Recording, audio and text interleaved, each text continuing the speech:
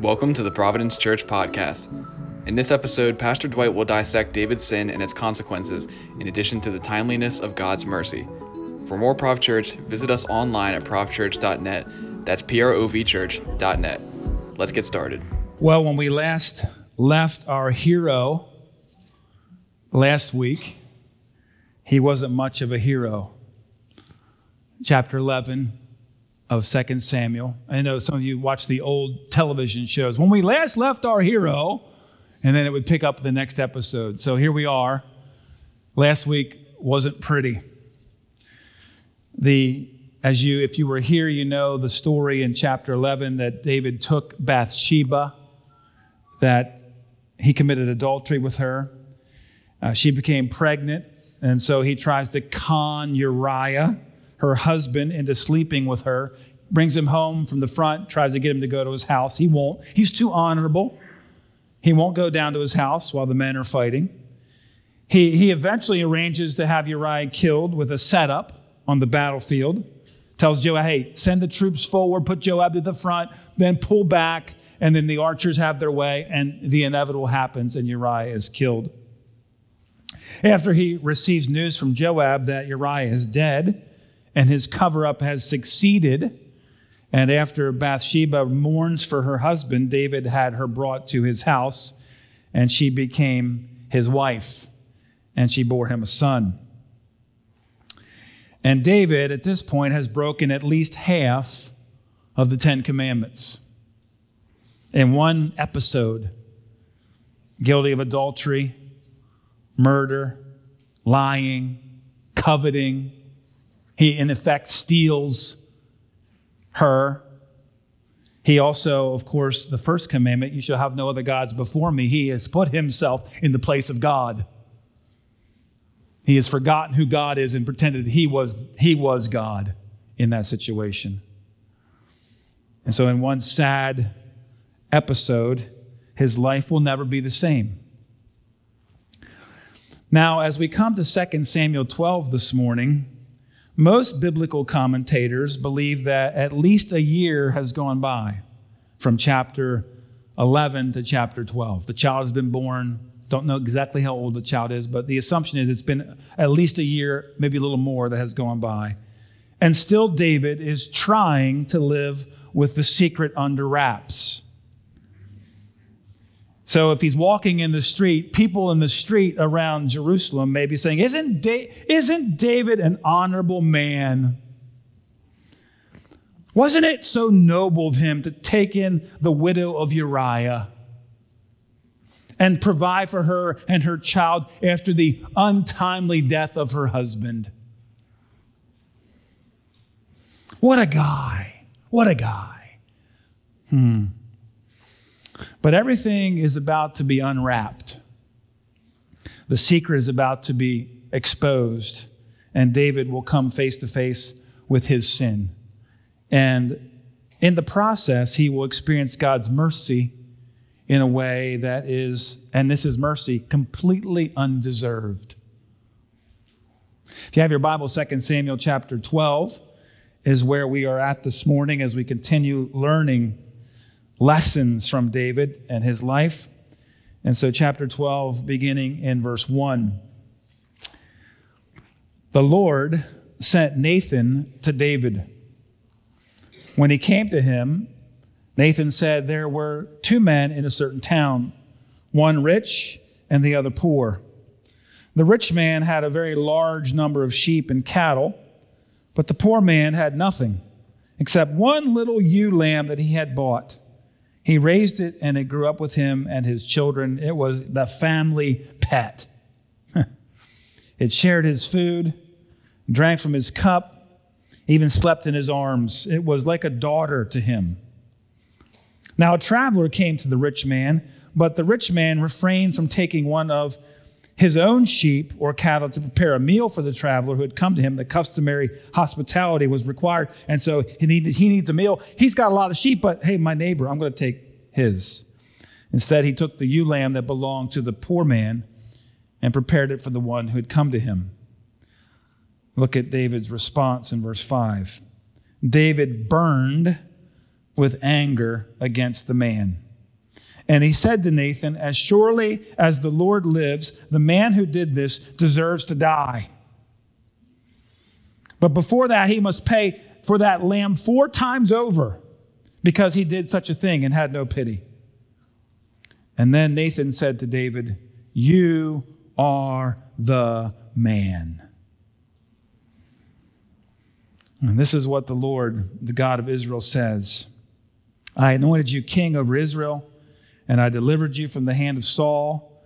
I gave your master's house to you, your master's wives into your arms. I gave you the house of Israel and Judah. And if all this had been too little, I would have given you even more.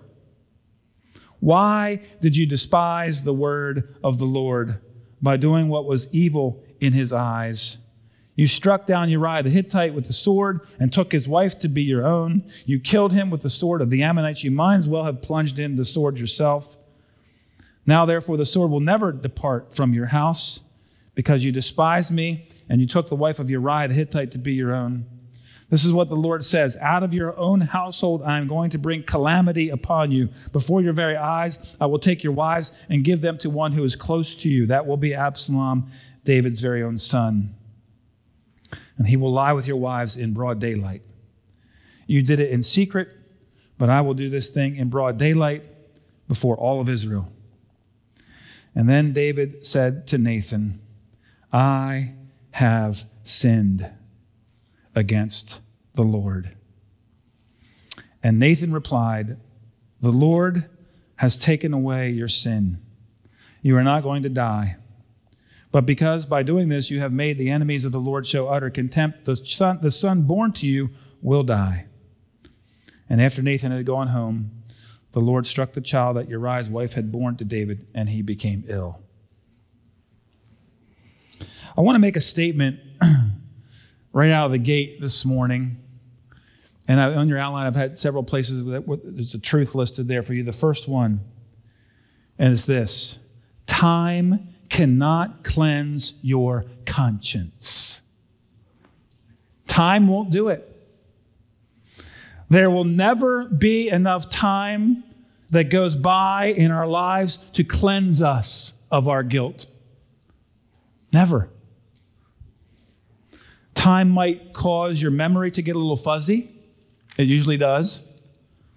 Time might soften the edges of your emotions, and that happens. Time might lead to your heart building up a callus where you care a little bit less, where your heart gets tougher and thicker, but it will never cleanse you. Time will never do that. Will never free you, will never release you, will never take away your sin or your guilt. In fact, there are many who believe that the year plus that went by from chapter 11 to chapter 12, that year for David was, quote, a living hell as he's living with this secret.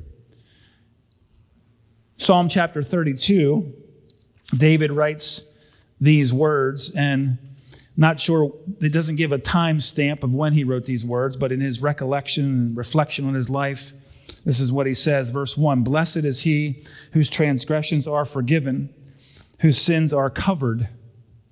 Blessed is the man whose sin the Lord does not count against him, and in whose spirit there is no deceit.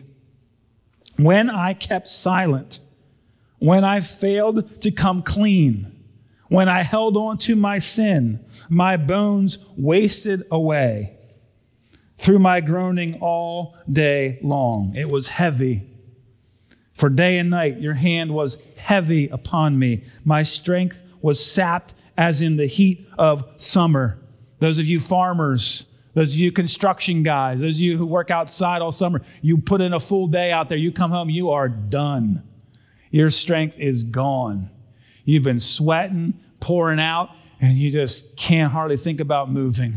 This is David. When I'm sitting in my sin, when I'm holding on to those secret things, this is what happened. This is how my body felt, my experience. Then I acknowledged my sin to you and did not cover up my iniquity.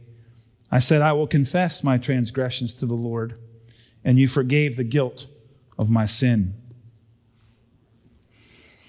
I was reading earlier this week, there's two diverse sources that agree on the power of confession. The first source is ancient Christian truth. And the other source is modern psychology. They agree on at least one thing. Keeping dark secrets can destroy us, and confessing them can set us free. The 5th century Christian spiritual leader, a guy named John Cassian, one of the monastic orders, he claimed that as soon as a wicked thought has been revealed to God and at least one other Christian, it loses its power. The demonic stronghold of sin is drawn out, as it were, into the light from its dark and deep cave by the power of the confession. For Satan's harmful counsels hold sway in us as they lie concealed in our hearts.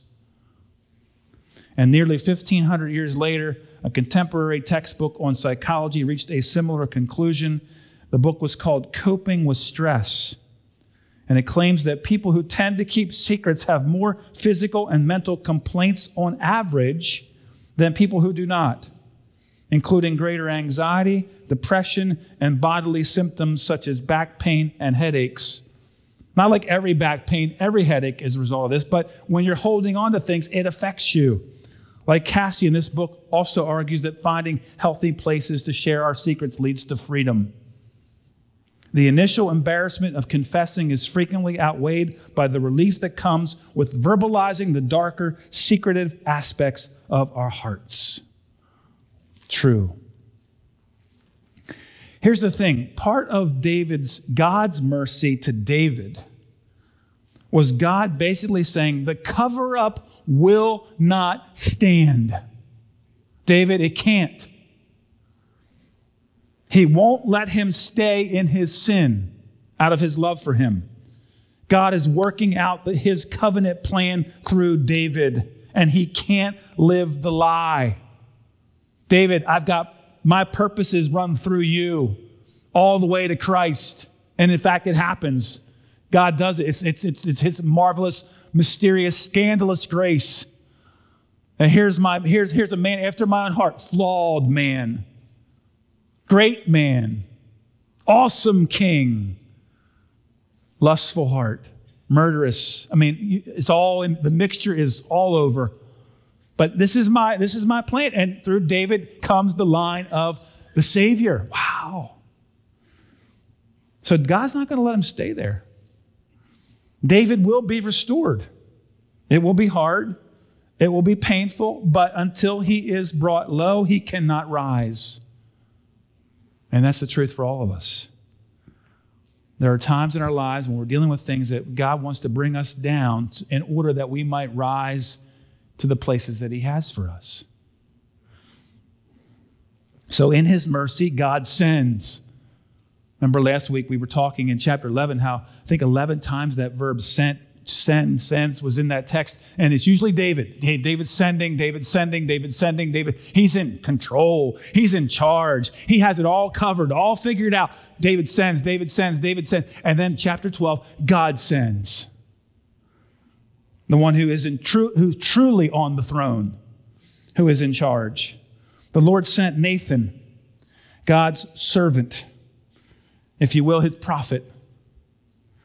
And he was called to speak the word of the Lord. And he is sent with a sharp word, a hard word, a necessary word. He is sent to rebuke the king. And you don't go on the everyday and have an audience with the king and offer a strong rebuke. That's not how it works. But God is responsible for this sending, and God is responsible for what we call the hammer blow. Nathan, tell the truth. God will take care of David's heart. And it's vital for us to see this, that God's word, Scripture even, is prophetic in its nature. A timely word in due season. It's a prophetic word. It's timely. It's for the now. It's what God wants us to hear. It's what we need. It might be hard. It might be difficult, but it cuts to the core of who we are and our need for God. and to help us see who we are. There's a prophecy, a prophetic nature about the Word of God. Speaks to our hearts and lives. And it's what we need. What happens in our lives if we allow sin to start to take ground in our hearts is we allow calluses, I said this earlier, calluses to form on our consciences. And they get hard and they become seared, in Paul's words in the New Testament language. Your conscience gets seared. You don't want your conscience to be like a piece of meat that's put in the pan, flash fried, and then it's tough. You like that for meat, keep the juices in, but you don't like that when you're trying to receive God's word. I don't want to have a hard heart, a seared conscience. Alistair Begg said, when conscience sleeps, we can read the Bible, we can listen to the Bible, we can understand the Bible, and still remain entirely unchanged by the Bible. So God comes along in the power of the Holy Spirit, and he wakes us up. He does that for David. Nathan is very wise. He knows that David was a shepherd, and he knew that David would have learned and had compassion as a shepherd boy. He would have learned to have compassion on sheep. And so he brings a story about sheep, about two men that have sheep. Nathan tells a story about a rich farmer and a poor one. And the rich farmer had many sheep and many cattle, very large number, the Bible says. But the poor man had one little lamb, and it was like family to him. You know, you guys have your family pets, right? I know you do. And so here, eat this, drink that, and you're always spoiling your pets, right? You just love having my pets around, right? So you get that. It grew up with him and his children. It shared his food. It drank from his cup. It slept in his arms. It was like a daughter to him. And when the traveler came and the need for hospitality came, the rich man, instead of using his own sheep for the meal, took the lamb that belonged to the poor man and prepared it for the traveler, stole from him, killed the thing that he loved. And you see David's response there in verse 5. Which is that? Is that verse 5? Yeah. His anger burned hot. Remember the story of Nabal and the fool a couple weeks ago, and how David, when he found out that this guy had rejected and spurned his offer, let's go. We're going to go. Well, game on. Arm up, God. Put your swords on. We're going to take this guy down. And his family, all his male heirs are gone. David had a hot trigger. And he says, that man deserves to die. This will not happen in my kingdom. Not on my watch. But before he is killed, make sure he takes care of making restitution first. And so the Old Testament law was to pay back 4 times what was taken. If you took something and was found out, then you pay 4 times back, 4 times over. The truth is this, the second truth on your outline. We are often blind to our sin while being all worked up about the sins of others. It's hard for us to see ourselves and our own sin clearly. Matt Woodley shared about this. He said, the problem or peril of our journey is that our sin hardens our hearts and we become masters of self-deception. Look what happened to David. His life slid into massive sin, lust, adultery, murder, cruelty, and he didn't even see it. The only time David really cared about sin was when Nathan told him about someone else's sin. And then David erupted with rage. He could see the sin in others, but he built massive blind spots to his own sin. He became an expert at self-righteousness and self-deception. We all do. We look at our spouse, look at our children, our parents, our brothers, our sisters, our friends, our church community, our leaders, and we're outraged at their sins. Simultaneously, we excuse and defend our own. But then perhaps the most memorable statement of the entire chapter, when Nathan, after the story is told, and David is hot and angry, and Nathan says to him, David, you are the man. You are the man.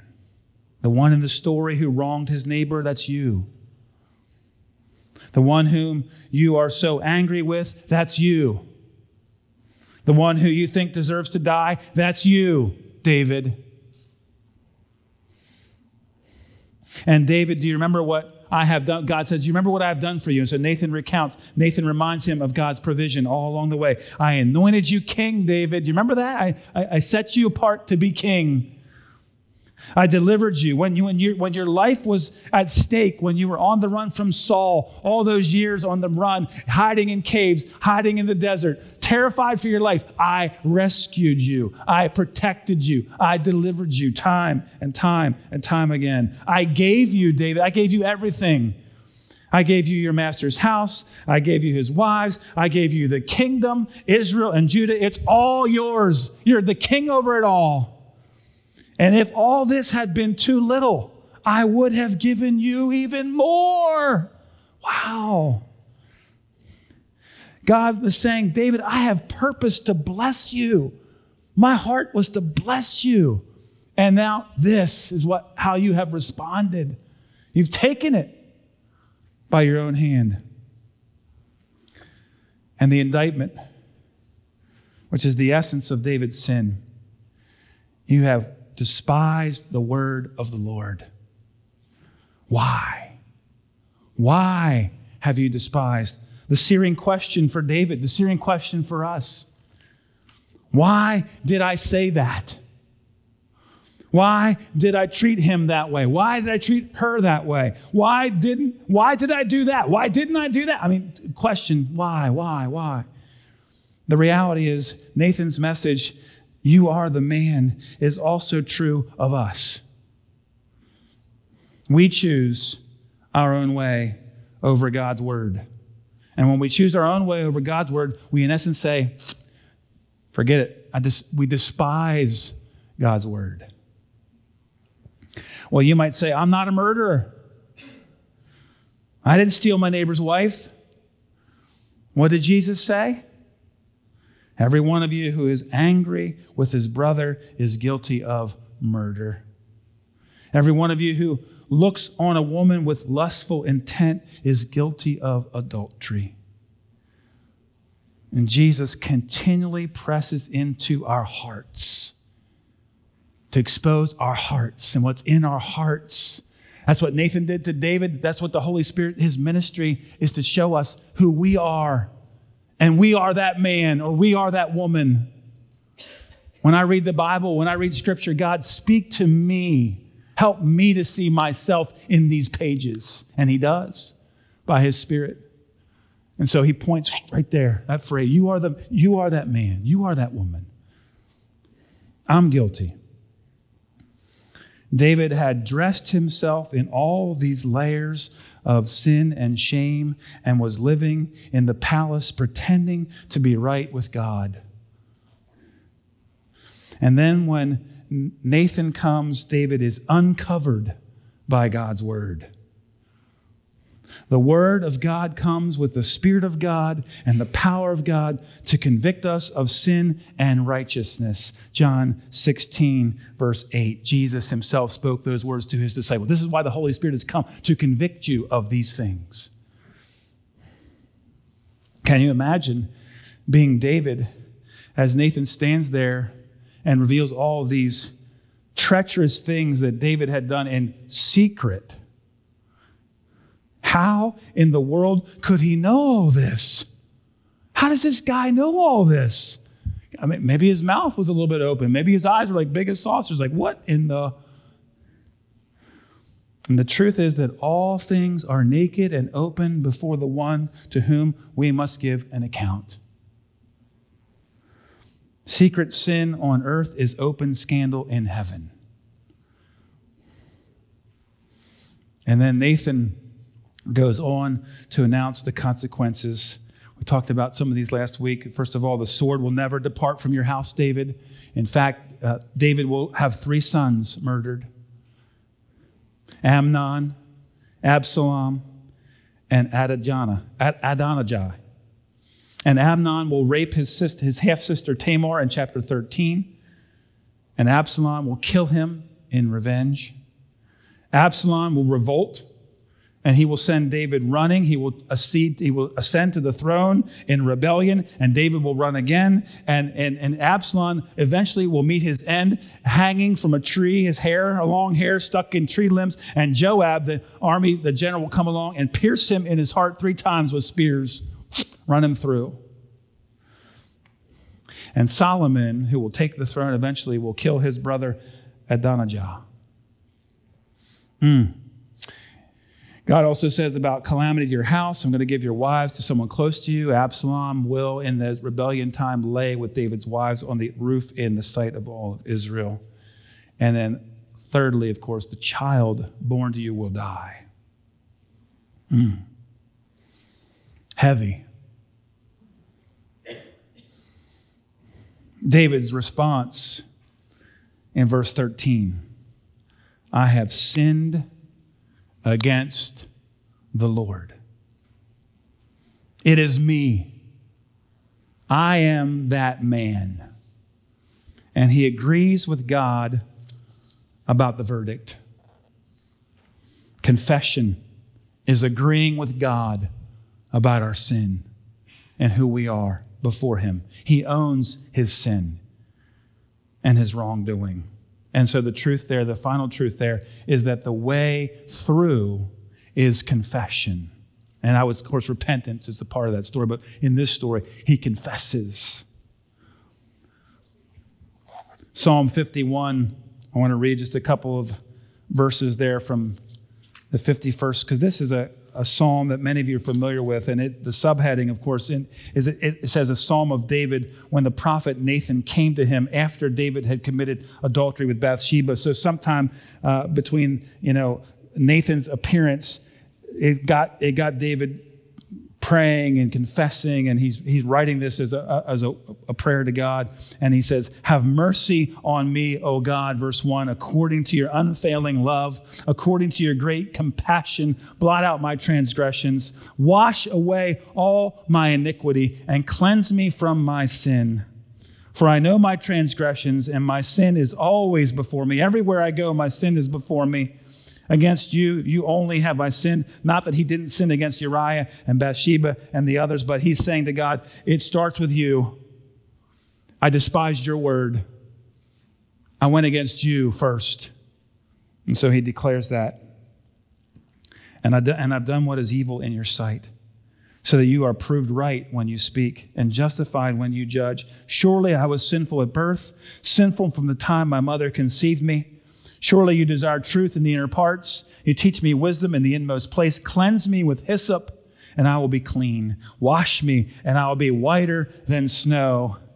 Let me hear joy and gladness. Let the bones you have crushed rejoice. Hide your face from my sins and blot out all my iniquity. Create in me a clean heart, a pure heart, O God, and renew a steadfast spirit within me. Do not cast me away from your presence, or take your Holy Spirit from me. Restore to me the joy of your salvation, and grant me a willing spirit to sustain me. As hard as it is, confession does something powerful. It opens the gate to what we long for, which we long for to be right with the living God, to be forgiven by the living God, to be cleansed by the living God, to be restored by the living God. That's what confession opens up, that gate. John says it so well, 1 John 1:9, if we confess our sins, he is faithful and just to forgive us our sins and to cleanse us from all unrighteousness. Hallelujah. Gospel 101. Nathan says, the Lord has put away your sin, has taken away your sin, David, in his mercy. This is the great work of the cross. All my sins were nailed there with him.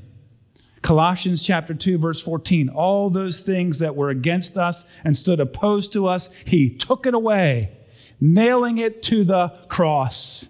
The work of God's grace. And that's why we're able to use the word, when we talk about God's grace, there's something scandalous about it. I mean, I've been thinking about that a lot this week. This story in chapter 11, chapter 12, it's a scandal by any measure. It's scandal all over. And here's the pronouncement, but David, as you confess your sin, God is putting away your sin. He's taking it away.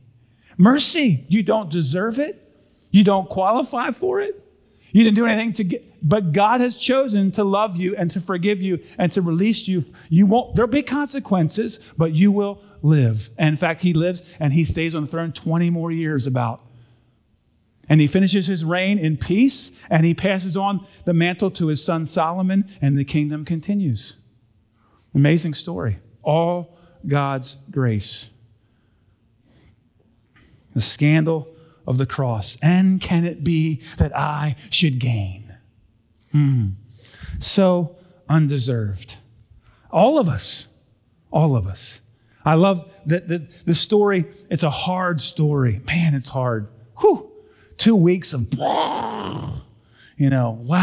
grinding through some tough stuff. But the message of God's mercy and God's grace is the defining moment of the story. But your sin has been put away, David. Hallelujah. You will live, David. There'll be pain, yes. There'll be trials, yes. Trouble, but you are going to remain on the throne by God's awesome, sovereign grace and his mercy. Even though you don't deserve it, God is choosing. Wow. I'm so thankful. That's the hope. Like there's that's the underlying, it comes to that place of, Lord, help us to see ourselves. Lord, help me to see myself. Thank you for listening to this latest sermon. For more ProvChurch, check out our YouTube at ProvChurch Lancaster, follow us on Facebook at ProvChurch Life, on Instagram at ProvChurch, or visit our website, provchurch.net. Thank you for listening, and be sure to make it a great day.